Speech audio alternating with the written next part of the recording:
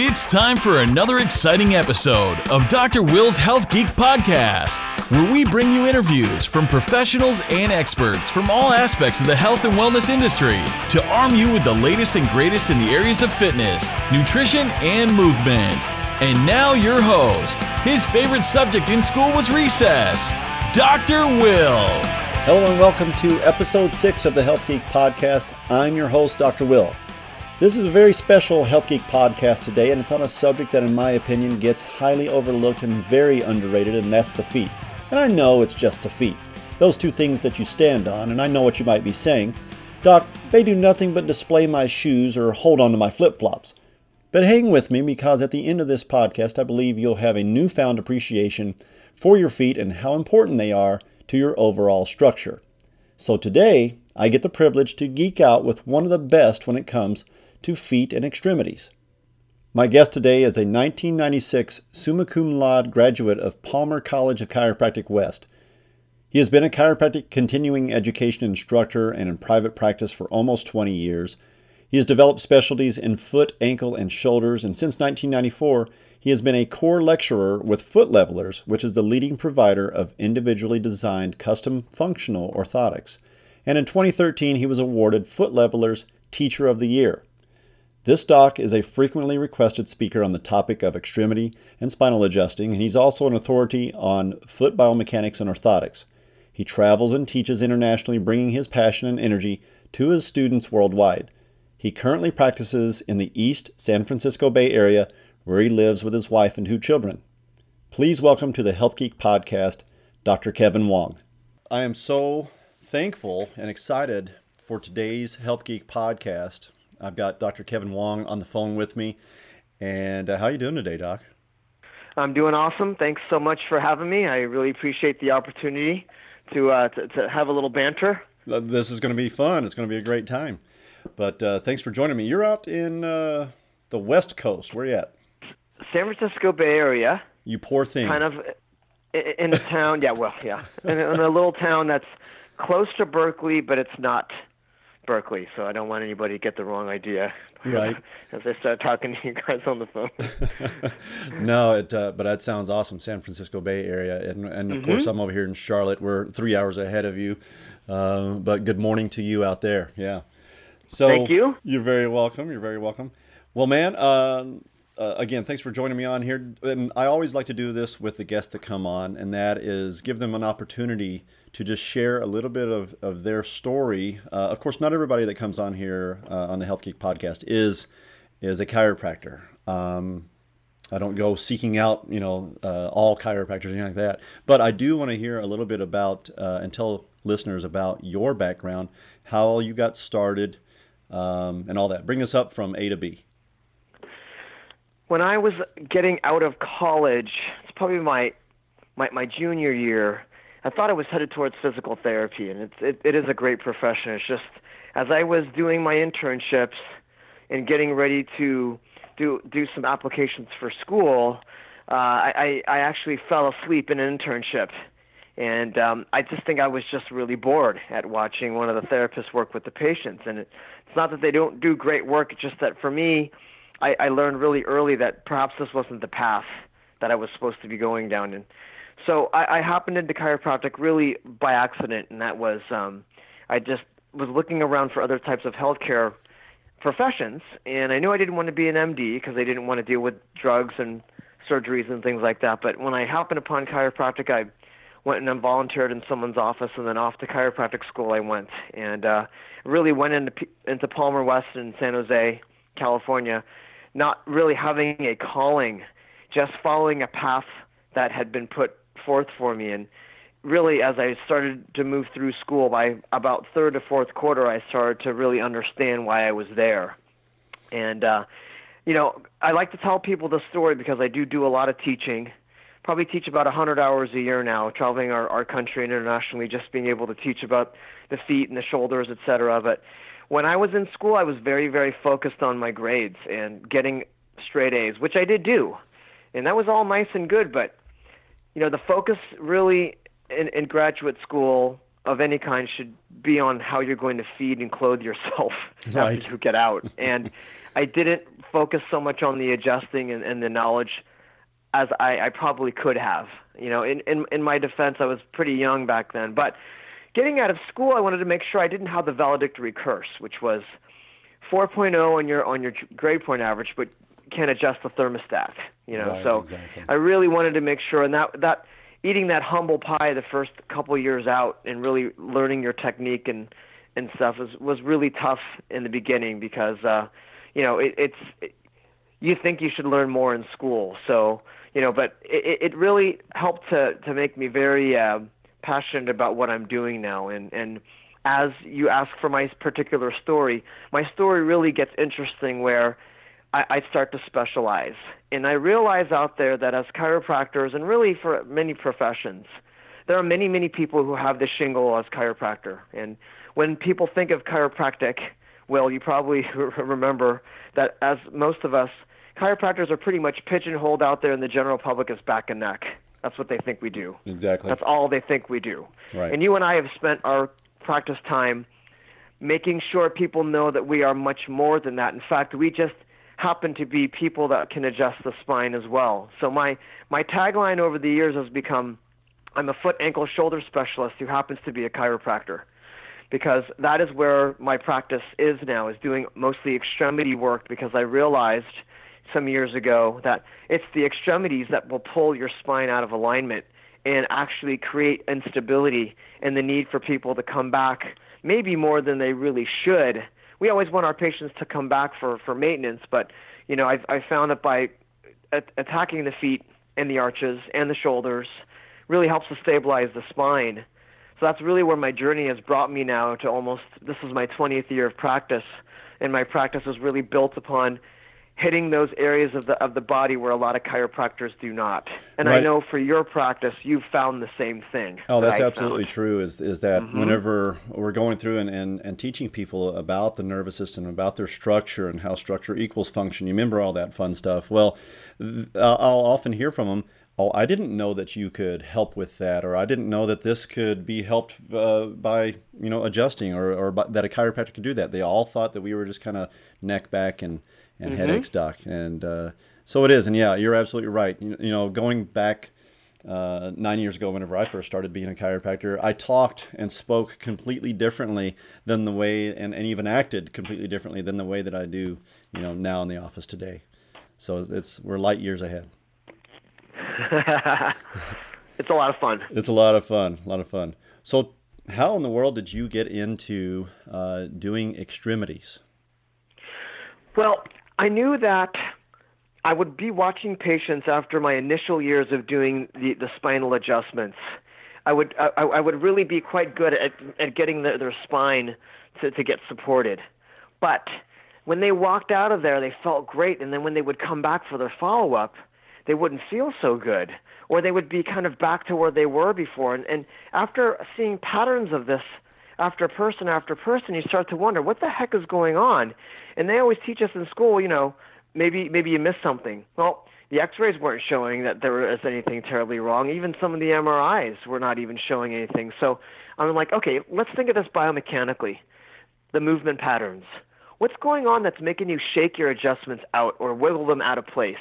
And then when you start looking around, and I got exposed to the feet for the first time, it was almost like a light bulb went on. And, the funny thing is, and I know you see this because we've seen patients that have come from other chiropractors that you and I will troubleshoot, and send them back. A lot of chiros don't understand that model of how the feet and arches can actually destabilize or put excess stress on the ankle, knee, hip, back, and they will pull the adjustments out of place because of the way the arches fall towards the floor. And once I figured out the pattern, and that's what I teach when I teach my seminars, is how to help chiropractors identify what's going on with the arches when they're falling, what does it do to each of the joints of the body and the back, and what kind of common clinical conditions that we see in the office, like the plantar fasciitis and the Achilles and the shin splints and all those things, how to make sense of all that, because when you're just adjusting the spine, you can be really missing the whole picture. Yeah, and we spend our lives, a lot of our lives, right? We spend a little bit of it laying down, recovering from the day, but most of our day is spent on our feet or on our butt. Basically, we're sitting for a Yes. long, right? Which causes that's a whole other discussion, right? Um, but you're right. It all starts at our foundation, coming from the feet, which just transmits completely all the way to the head. Absolutely, all the way up to the head. And even though for headaches, it's not the first thing that you would think about, it is a thing that patients are amazed at when they can see how their feet could be having a body-wide effect all the way up to their jaw and potentially the headaches that they came in for. So yeah, I feel you on that one. Right, absolutely. Um, So let's talk about maybe a possible case study that you have seen in the office here recently, or that maybe even sticks out in your head. Tell us about somebody that you've seen here recently. In general, there are a lot of people that fall into really a basic category that will come in. When you think about it, 8 to 9 out of 10 people walking in our office actually have flattened arches to some degree. So when we can identify the person, we can almost totally figure out where their pain could be. So if somebody points to the inside of their knee, or they point to their hip, or they point to their back, it's really not a surprise. I think one of the more fun things recently that I've had the experience of doing is taking a 90-year-old patient who had been in pain for most of her adult life, but as a mom and a grandmom, she just kind of ignored everything. She came from the era where you just kind of suck it up. It's never too late to help somebody with their feet. She did have some arthritis in her body, as you would expect a 90-year-old to have, but the chronic knee and lower back pain that she'd been experiencing, sometimes up to a 6 out of a 10 pain scale, just with wearing orthotics for 2 weeks, the custom orthotics from Foot Levelers, her pain went all the way down to a 2. And it's just, that's the one that's most recent. And if you don't mind, well, let me give you one more. And this was my youngest case ever of having to put a child in orthotics. Usually it's about age 6 to 7 when the arches are fully formed, and that's when we really are paying attention to the kids. But I had a young little 3-year-old who both of his parents were already under care, but we monitored him, and we noticed that he was really pronating at such an early age. Normally, I just kind of let this go, but it was actually affecting his ability to run, walk, stand. And his parents were concerned. He was not really running as much because it was hurting his knees. So I used the sports tape, taped up his arches. I actually used rock tape to tape up his arches.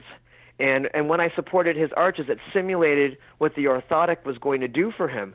So we were taping him for a period of 2 weeks, and his parents saw quite a drastic change in him. So he was the youngest person I've ever fitted for orthotics at age 3, and we just keep monitoring him to make sure his feet can develop with a little less stress and a little bit more healthy. Yeah, and the complete opposite end of this is I have somebody who is 69, and I'm, gosh, I tell her all the time, I wish I could have caught you when you were at that young age, and we could have made this change because, 69 years later, here we are with a leg length, an anatomical bone length problem that could have been probably helped out and resolved years ago, and we might have been able to prevent her scoliosis, but because of that issue and just continuing down through life and thousands and thousands of steps per day on a imbalanced frame or imbalanced leg. The result was scoliosis for her. And if Patty, if you're listening, I'm sorry, but I'm using you for an example. But it's a perfect example. And now we discovered this, and now you're right. We've got her in the correct heel and lift support. Cool. That's going to help balance her out. And yeah, she's in she's in a lot of pain. But now trying to make a change in somebody that is 69 versus 6 years old, it's a little bit slower and it's a little bit tougher. And you are very correct. When a patient has come into the office, I have another 75-year-old patient now who's had a fusion of 2 levels of her neck. and she's had a fusion of L4-5. I'm sorry, no fusion down there, but she has spondies at L4-5. Oh, man. And this is someone who's come in. We have her in her orthotics now, but I told her, you've got to be patient. You have had so many years for this to be dysfunctional. We will help you, but it's going to take some time to get used to these things because you haven't had arch support for a lot of your adult life. Oh, yeah. So just be patient and we'll work through it. But I know that this is better than leaving you on the pathway that you were going because it's only going to get worse.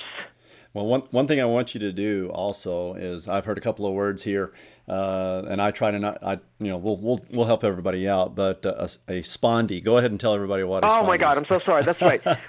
we're just geeking out here. We're geeking out. That's right. That's what it's after for. This, we'll talk about Star Wars. Now, a spondylolisthesis in fancy chiro babble or medical talk is when one vertebrae or one spinal bone has slid in a forward position with respect to the one below it. So if you could imagine basically a stair-stepping effect of the spine, that's what happens when one of these vertebrae pokes forward. And in fact, sometimes people can have two of those. Yeah.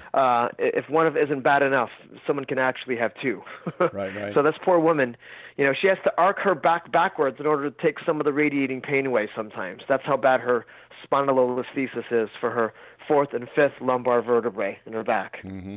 And you talked about this child's feet, yes. And the feet are so mobile. Do you consider it to be a stable joint or an unstable joint? What do you consider it? Well, that's a good question. I would say that sometimes when you and I see these people in the office, especially for the first time, when they have plantar fasciitis or an active kind of case going on, those are unstable. But when someone doesn't truly have pain in their feet, but they're showing signs of pain somewhere else, like their back or their knee, I'd say that's more of a stable thing going on in their feet. I think it varies depending on what the presentation is. Right. What some people also say is they're afraid almost of putting some people are afraid of getting orthotic support because they think their feet are going to get weaker when they have those on there. But what they don't realize is the arches themselves are supported by the big ligament under our foot called the plantar fascia. And once that ligament stretches out, even though we have muscles there, they're secondary supporters. They're not primary supporters. So our feet can continue to get worse. Even if you try to do exercises on the feet, they're helpful, but I can't stop the train that's barreling down the tracks. We have to have some support there to give the muscles some help. Right. And you mentioned you teach for foot levelers. Just yes. Tell everybody what foot levelers is. Now, there's lots of different companies that are out there. But yes, there are. Yeah. There are many different companies that make the orthotics for people's shoes. Those are the things you may see hanging off the shelves, like there's a company called Superfeet or Dr. Scholl's or Spanko. They're all different companies. But this particular company was started by a chiropractor over 66 years ago when he saw that there was a need to have better types of support for all three of the arches than what was currently being made available. So this company has been around for a very long time, providing flexible three-arch, really comfortable support for the feet. And the reason I teach for them is because my message is congruent with theirs. They didn't seek me out and say, we want to turn you into a foot leveler's lapdog and make you teach out all the stuff that we want you to. Now, this is what I was doing in practice for about 9 or 10 years before they picked me up as a national speaker for them. And so I go around the country teaching doctors about how to adjust the feet, the knees, the hips, the shoulders, and then we also work in how to use the orthotics as a way of stabilizing the body. So that's pretty much it in a nutshell of what I do for them. Yeah, we're going to talk about some of the conditions that we see in the office, you and I, every single day, like knee pain and SI joint pain, right. Low back pain, that type of stuff that can be caused from the feet, and we'll go over each one of those. And plantar fasciitis, of course, that's going to be one of the primary ones. But you just mentioned something right then that people might not be aware of, and that there are three arches in the feet, not just the one that everybody's familiar with, right? I have had the pleasure of asking every single podiatric patient that's ever come to me over almost the 20 years I've been practicing, and I've asked them all the question of how many arches do you think we have in the foot? And what do you think they say? We have one. They say one. And you listening may or may not know that there are, in fact, 3 functional arches under our foot, and let me just at least point them out to you because you're probably wondering. One of them is the big instep that you know that we have on the inside of your foot there. But there's another one that runs on the very outer edge of your foot, on the bottom of your foot over there. You can run it from the heel all the way to your 5th toe or your pinky toe. There's an arch out there. And then probably one of the most important ones that gets really overlooked and really gets no love, especially from other types of foot doctors, is the one that's called the transverse arch or the metatarsal arch that's underneath the ball of your foot. So if you take your fingers and you feel underneath the ball of your feet, some of you even can feel a callus that's developed over the years from there because your arch has collapsed or fallen so much. Now your metatarsal bones of your toes are rubbing on the bottom of your shoe, and it creates excess pressure, which creates the callus formation over time. So it's a very common thing we find in people, and people are honestly very dumbfounded when they find out we have 3 arches. Some people get upset because they've been going to see a foot doctor for years. Maybe they've had a pair of orthotics that wasn't very comfortable for them. They're asking me, why wasn't I taught this? I'm really upset about this. There's no reason to get upset. I mean, at least you're finding out about it now, right, and we can do something about it before it's too late. Absolutely. Knowledge is power, right? Knowledge is power. Right. And we are. That's we right. are learning as we're continuing to go on. I mean, I'm learning new stuff every single day, so that changes what I do in my own personal life. I mean, I didn't even know that there were different types of fat. So. Oh, yeah, huh? That's Good right. point. That's right. Not just one kind of fat. So anyways, so tell us how can feet start leading to, which we see a ton of, tight hamstrings. Everybody seems to have tight hamstrings these days because we sit on our gluteus maximus all day long working at the computer, and we end up short-circuiting it, right? So talk to us through some tight hamstrings and what people might be able to do to eliminate it. All right. Here's some idea. First, let's get perspective.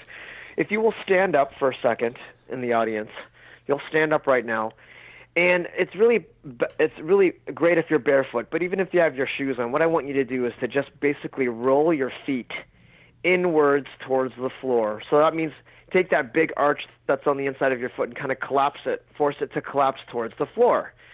When you do this, you're actually displaying something that we call pronation, or in this case, it's too much pronation. It's where your arches are basically falling and they're collapsing towards the floor. And as they do this, your foot turns inwards. What happens is you have to think of this thing as it affects your entire body. Don't just think that it's only affecting the feet. That's the problem that some of the foot doctors have, is they only confine their analysis to just what's going on with the feet. They're not thinking about how it affects the rest of the body. The body is a symphony, and the feet are the conductors of that symphony. As your feet roll all the way in too much, it now puts too much stress on that ankle bone. You can probably feel it as you're rolling in, all right? And you can kind of roll in and out just so you don't keep yourself in that really stressful position. But you'll feel that inner ankle bone start to get stressed out. Now, you may not know it, and you may not even be able to put it into words, but you can feel your tibia, which is your lower leg bone. That bone is rotating inwards because it's trying to compensate for your foot falling to the floor too much. And as that tibia bone rolls in or twists inwards, it takes the big leg bone or the femur and does the same thing. Both of those bones are moving too much or twisting too much internally, and with that, it starts to put stress on the leg and the thigh muscles. In the front, you've got your tibialis anterior where you get shin splints. In the back, you've got some of your calf muscles where you can get Achilles problems. And in the back of your leg, there's your hamstrings. Those are also getting pulled, and they're forcing them to contract to try to compensate or provide some secondary support for the stress that's now been introduced to the system. Now, even in the front of your legs, you've got your quadriceps or your quad muscles. Those can also be overly tight and create problems with your kneecap. So we're kind of seeing a story develop of what we look for in the office when someone comes in and they're complaining of knee or hamstring or hip or calf pain. We can look downwards because I will tell you, Will and I will tell you, pain lies. And it's our job to look outside of the pain to find out where the source of it is coming from. And that's why I've learned over the years and seen it so many times that the feet can be this source. So with your hamstrings, that being the example that we've set forth here, being tight, we can not only introduce some taping like I described to you about on the 3-year-old boy that we saw, taping that will help to support the arches and essentially be like a temporary orthotic for the person so they can see how it changes their stress when they're standing and walking. Or we can just go outright and introduce an orthotic to their foot that's going to support all 3 of the arches. And we can also introduce some stretches and adjustments to the ankle, knee, and the hip and the back to make sure everything is aligned well. So it's kind of a package deal there. Once you find out what's going on, make sure that you take care of all those areas. I have found that when we don't take care of the feet, the calf pain and the hamstring pain and tightness can and will come back. Yes. It's a matter of when. This is absolutely perfect, and I understand it now when I didn't understand it years ago. I was training for a marathon. I'm going to turn this, what you just spoke about, into my own personal story. Yeah, great. I was training for the Chicago Marathon, awesome marathon, right? About 45,000 runners. That's the only marathon I've ever done. It was just a bucket list item. And it was on my birthday of all things. But anyway, training up to that, I started to develop some very nasty knee pain. What I thought was knee pain. It was coming on the side of the knee, but what it ended up being was IT band syndrome. Mm-hmm. And when it crossed past the knee, it was just rubbing on the knee there, and it was creating some inflammation and it would just lock up on me. Well, guess how I solved this? And it wasn't me that solved it. It was my chiropractor who actually ended up, said you were in the wrong type of shoe for one thing, and you need an orthotic. We adjusted the pelvis. I learned how to foam roll at that time. I didn't know what foam rolling was. And it literally only took me about 2 weeks of wearing the correct orthotic and the correct shoe and retraining on that I eliminated it completely. Perfect. Yeah. Wow. Now that's a good story. Yeah, and then I was able to run. So I was able because at that point I couldn't get very far. I could only do 2 or 3 miles at that time, and my knee would just completely lock up. And I was like, how in the world am I ever going to complete 26.2 when I can only do about 3 and be in just killer knee pain? But that's my story on that. Great, that's good a good stuff. Story. Yeah, perfect stuff. So tell me a little bit, because we see this a ton. Let's talk about the plantar surface and plantar fasciitis. Okay. This is really a topic right here.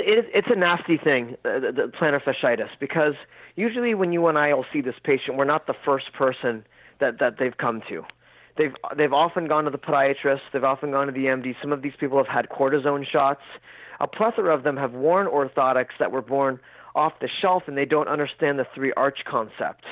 So once we explain this to them, they pretty much understand. The thing about plantar fasciitis is it's definitely an arch issue. There's no doubt, because a plantar fascia, for those of you in the audience who are kind of wondering, I've heard this. I've heard it pronounced many different ways. It is plantar fasciitis is really the way that it's said. Now, if you can sit down for a second and cross one leg over, you can put your finger on your heel, all right? And you follow your heel all the way as it comes to the bottom of your foot, and you see as the heel kind of contours downwards, there's this big kind of thick connective tissue that attaches onto that heel as you're moving down across it on the bottom of your foot. That's where your plantar fascia starts. And for many of you, it's going to be sore, even if you don't have plantar fasciitis, because every time you stand up, every time you walk, you are stressing that ligament out underneath your foot. And if you are walking around there without any arch support, which probably some of you are not, you'll be surprised at how tender this thing is. So the plantar fascia starts there at your heel, and it moves all the way across the bottom of that foot. And then it attaches onto those little metatarsals that I talked to you about before when I told you that there was an arch underneath the ball of your foot. So you can really follow this connective tissue ligament all the way out there and feel on the individual toes there. I'm sorry, not the toes, but the bones leading up to the toes, those little portions around the ball of your foot. You can feel that where the plantar fascia inserts in there, all right? One other place it inserts is on the very instep of your foot. Go to that inner arch and palpate that or touch that. Yikes, I can feel mine right now even though I have really great orthotics in all my shoes, okay? Now that plantar fascia, once that thing gets activated and starts creating pain for you, it's a heck of a thing to get rid of it. Even with the orthotics, it takes a little bit of time because your foot is now in a reactive or a defensive state. It's been assaulted every time you stand up. These are usually people that have been engaged in some kind of sporting activity. It doesn't have to be specific. It just has to be weight bearing. It could be tennis. It could be running. It could be football. It could be anything like that. But the common thread usually is someone who's been doing it for a while, or they're increasing their activity level and they're taking it up a notch. You can get people who are training for the breast cancer walk, or someone for a marathon, or someone who is playing, keeps playing a high level of tennis. It doesn't matter. I think what I want you to understand is it's the arches. It's a dead ringer for the arches. And in fact, most likely, almost always, they're not having all three of them supported. So they're wearing, even if they wear an orthotic from somewhere else, if you look at it, it doesn't have all three of the arches supported. So that's really where the key of the treatment begins, is by supporting the arches and then using, I don't know how you are in your practice. I'm assuming that you're starting to use more laser in your office, as I have over the years. I do not use laser. I don't have a laser. But you use ultrasound. You use ultrasound? Yeah, yes. Yeah, I see. That works. Now, I think what would be fun for you, because you're so into this stuff, is one of these days I could see you getting your hands on a laser and start playing with it. I do want one. I think you're going to love it, man. It was a toss-up between that and the decompression table, so I had to go with the decompression table. Sure. No, that's cool. And you know what? Our toys, the good thing about our toys is eventually when we do get them, they're tax deductible. Oh, yeah. That's right. But anyway, going back to what I said, did I develop that concept enough? Did you want me to keep going on that a little bit more? What else did you want to know about that from my perspective? One of the things that I have discovered, of course, I tell people whenever they have plantar fasciitis, we've got to work on the calf. We've got to work on the hamstring. We've got to start lengthening this. Of course, adjusting the foot, but you've got to start doing some exercises. And can you talk about the small foot exercises, or even other exercises that you know? Yes. The point you bring up is extremely valid. In fact, the exercises are pretty important, and we just have to convey them on the patient to make sure that they actually do them. That's the real key here. So here's some of the simple exercises. Number one, taking a water bottle that is filled halfway with water, you chuck it in the freezer. It becomes a nice little ice thing for them to roll their foot over when they're at home, usually 2 to 3 times a day. I also have them roll their foot over a ball. I start out with the tennis ball first, and then we can progress eventually to a golf ball. With the tennis ball and the golf ball or the foot roller, or whatever kind of foot roller you could get your hands on, it actually helps to massage the tissues underneath the foot, so it helps to relax them, all right? So now from an active perspective with exercise, I use exercise tubing, because the tubing is simple for the patient to use, it's portable, it's cheap, and they don't have to join a gym and give you the excuse that they didn't go to the gym today. And there's only 4 exercises for the foot that will help the foot and ankle, because of the limited range of motion of the foot. And basically, you've got your pointing your toes, you've got pointing your toes forward, pointing your toes back. Those are 2 directions there. And then turning your foot in and turning your foot out. And we do this with the elastic tubing, providing resistance, so it helps you to build up those little muscles of the foot that we need to help give support. So that's what I do. That's excellent. And there's I'm just going to add one other on there, and that is when you're sitting in a chair, put like a washcloth or a tablecloth down on the floor, and just start scrunching it up with your toes and try to approximate, bring together the front of your foot towards your heel, and just start wrinkling that tablecloth underneath, or the little short cloth underneath your feet. And then while you're just sitting around watching television or something like that at night. Yep. And then when you're talking specifically about the calf and the hamstring, what I also do is I encourage people to use the muscle stick. That's that plastic. Yeah, so either that or a foam roller, something like that. They can just roll out those areas, and that kind of dovetails with what you were talking about how important it is to work the calf. in those areas. Yeah, I don't know about you, I see a ton of CrossFitters in my office. I'm a CrossFitter, so I see a ton of CrossFitters. Oh, cool. Right on. Okay. And I have really learned how to mobilize my own body and to be mobile and to work that. But I also see a lot of like patellofemoral tracking problems. Yes. With knee and ankle issues as well with them. Absolutely. Yeah. Mm-hmm. You want to touch on that a little bit? Yes. If you'll recall, when we were discussing before, I was having all of you stand up and roll your feet in. Again, your body is your cheat sheet. There's no memorizing anything here. It's understanding, because when we understand, we remember and we don't forget things. As your foot was standing there and you were standing up on your feet and you rolled your feet in, because of the way that the anatomy has to work and the body has to compensate, as your ankle and foot were dropping down towards the floor, that lower leg bone called the tibia is rotating or twisting inwards. That then makes the femur or the upper leg bone also rotate inwards and twist inwards. And because of this twisting, the inner part of the knee jams up.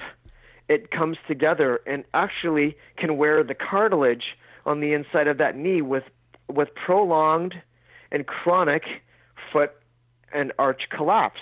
As that does this, as the tibia and femur bones go twist internally or medially, the patella or the kneecap is drawn inwards as well. It almost seems like someone can look knock-kneed when you look at them. Mm-hmm. And you can usually tell one side that's pronating or the arches are collapsing worse on one side than the other, because that kneecap looks like it's pushed in more than the other side.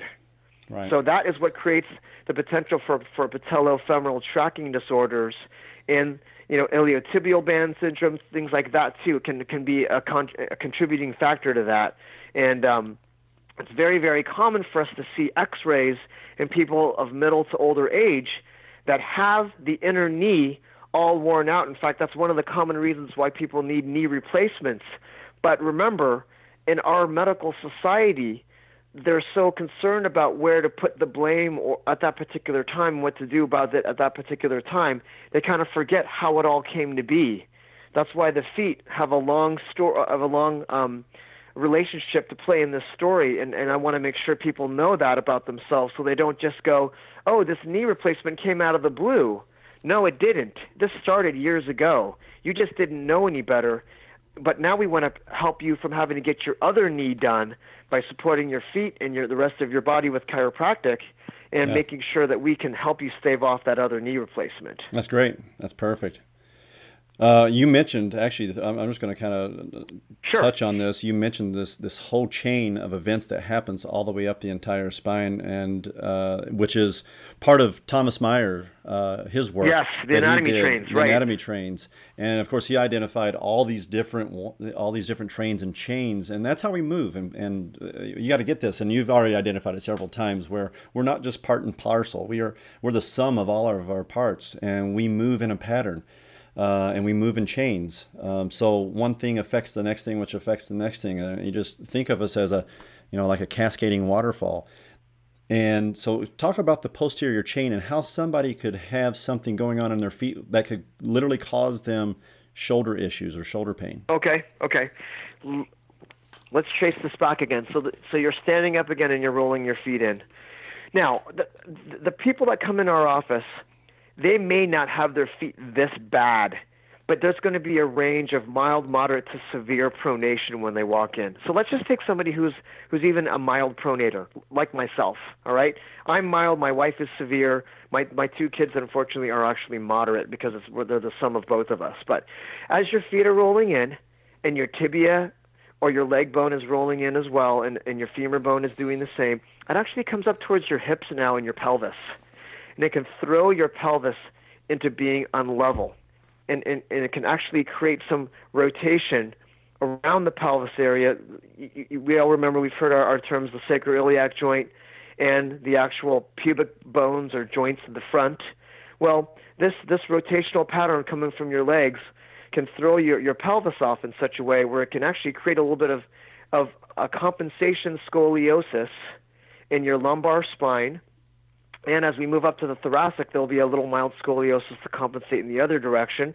It throws your shoulder level off to where one shoulder is going to be lower, one's going to be higher. And you couple that with the person who, as a human being in modern society, we spend a lot of our time in a forward weight-bearing position, hunched over a desk or driving or doing something where our arms are in front of us. You have that coupled with the stuff going on with your feet. It can really create some stress in those shoulders. And in fact, as you were saying, when people come in with shoulder issues, I always want to make sure I take a quick glance at their feet so that I'm not missing anything down there. And really, when I get them on that digital scanner, that digital foot scanner that Foot Levelers has, it helps me to catch a lot of this. All right? Yep, so, absolutely. So was that similar to what you find in your office? Yeah. How is it any different? No, that's absolutely. I agree with you completely. There wasn't anything that I needed to add. That was perfect. Yeah. So awesome. Going forward, what about people? What can they do when they're looking for shoes? This was a problem that I ran into. Let's take back that example when I gave you of me running the marathon. I was in the wrong type of shoe. I was in actually a Nike shoe that was not helping me whatsoever. And I'm a moderate pronator whenever I run as well. Okay. So I actually had to start looking for the correct type of shoe to keep me from over pronating. Good. See now, okay. So now you're starting to use some of those terms of intelligence and education. As the audience, you do not have any knowledge of these shoes for the most part. You get marketing. You get, Steph Curry in his Under Armour. You get, other athletes in their Nikes. So, you're going to go after the brand that you're thinking, okay, well, I've seen people running these. Just do it. I can just do that. I can buy these. My suggestion is every area of our country has some type of a shoe store that have people that work in it that actually know what they're doing. This is usually like a professional, like a running store or some type of a shoe store where the people have been trained to watch you walk and even do a light jog so that they will then have done the measurements on that metal Brannock device to get your correct shoe size. They will have also taken a look at the shoes that you currently wear. They'll take a look at your feet real quick. They don't know a lot about the feet, but they know enough. Then they'll bring out 5 or 6 pairs of shoes, and they will actually fit you in all those pairs of shoes to see which one is the perfect shoe for you. That is really where I tell people to do now, okay? Yeah. You and your chiropractor at least had the knowledge for you to go find this, and you found someone who could help you. But, God, some of these people that work in these shoe stores, they are scary folks. They don't know anything. What you described is exactly the process that happened to me. I threw the other shoes away, and I went to a running store that watched me actually run down the sidewalk outside, and then they brought me in, and you're exactly right. I mean, they brought in a couple shoes and found the right one, and yeah, it was awesome, fantastic, and you felt a lot better. And in our country too, sometimes life is expensive, and when you see the sales on shoes, it's easy to jump at those, but really making sure it's okay to buy shoes on sale. In fact, I want you to buy shoes on sale, but make sure they're ones that are correct for you. If you're actually a supinator or somebody who actually rolls out on their feet, there are not a ton of people that do that, but you shouldn't be buying a pronation control shoe for a supinator. So, go somewhere where you can at least ask questions, and then that way you get a proper fit of whatever brand of shoe they may suggest. It could be Asics, New Balance, Nike, whatever, but at least you'll know it's for you. Yeah. Well, right now what we're seeing a lot of are minimalist type shoes. I almost see them everywhere with everybody that comes in. Yeah. I can say that for us over here in my neck of the woods, I saw the minimalist shoes a lot more about 2-3 years ago. It hasn't been as popular over here anymore because I will tell you, at least from my perspective of being very fascinated with the minimalist movement, okay? Being a foot guy, very, like you, very fascinated, but I knew early on that we'd be robbing Peter to pay Paul, okay? You can't take away the heel strike and put everything on the mid strike of the foot, where, in essence, for those of you who have kind of followed this just casually, minimalist shoes are made so that they take away your desire to land on your heel when you're running, okay? And you land more on the mid part of your foot. So what they're saying is we're going to reduce the shock on your heel and reduce the shock wave that goes in your body, and then with the less shock hitting the heel but going on your midfoot where it can be absorbed. That's more the way your body was supposed to run. In those days when we all lived in without shoes, nobody wore shoes. This is how we used to run. We used to strike on the midfoot, okay? But in modern society, we have concrete everywhere. We don't really have a surface where you can run that's very soft anymore, unless you go to the beach or you go to a track, and really most places don't have access to a softer track, all right? So when you're running and you have those shoes on and you have the midfoot strike, you're now exchanging the heel strike problems, like let's just call it plantar fasciitis at the calcaneus, Achilles tendonitis over there, and those types of things. Now we're getting more metatarsalgia. We're getting more problems with neuromas. We're getting more issues with collapsing transverse arches. So now you're getting a lot more bunions and corns and calluses and things. So that's just what I'm finding, and I don't know if that is very congruent with what you've seen in your practice. Absolutely. The heel wearers, right? We get a lot of the women that wear the high heels to work or whatever, and we see a lot of ankle, knee, and hip problems because of it. Mm-hmm. Mm-hmm.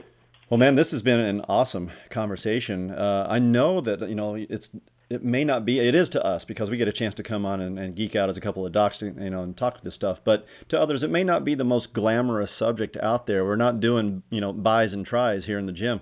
We're talking about some foundational, critical stuff that is worthwhile to have discussion on.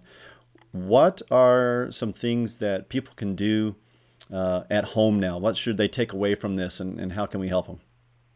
I think what would be my greatest hope for you in the audience is to really understand that the reason why I have gone into this as a specialty is because so many people have issues out there in the general public, and so many other doctors aren't doing a great job at analyzing this area. It's not very glamorous, just like we talked about. But guess what? It's probably the most important part of your body that you're not looking at. And it's often, these silent things that will create problems for us later. When you look down at your feet and you've got bunions and corns, that's not because grandma had them too. That's not the reason. There's something going on for you. Everyone's foot tells a story. Are you looking? Are you listening? It's really up to you to take that first step and look at your own feet. And then what you can do is ask us if we can help you find somebody in your area that will help you. It could be the very guy that you're talking to right now who is the one who's responsible for this wonderful podcast. Talk with him, all right? Because he's going to know more than the average person in your area about this stuff. So talk to us about this. But, if you don't take responsibility for your own health in today's healthcare, you get steamrolled by managed care. So I want to see you go on the offensive and not play passive on this, because you're the only one, and you're the one who's got to look out for yourself. That's right. At home, mm-hmm. I'm sorry. Go ahead. I was just going to say you are responsible for your own health. Absolutely. Go ahead.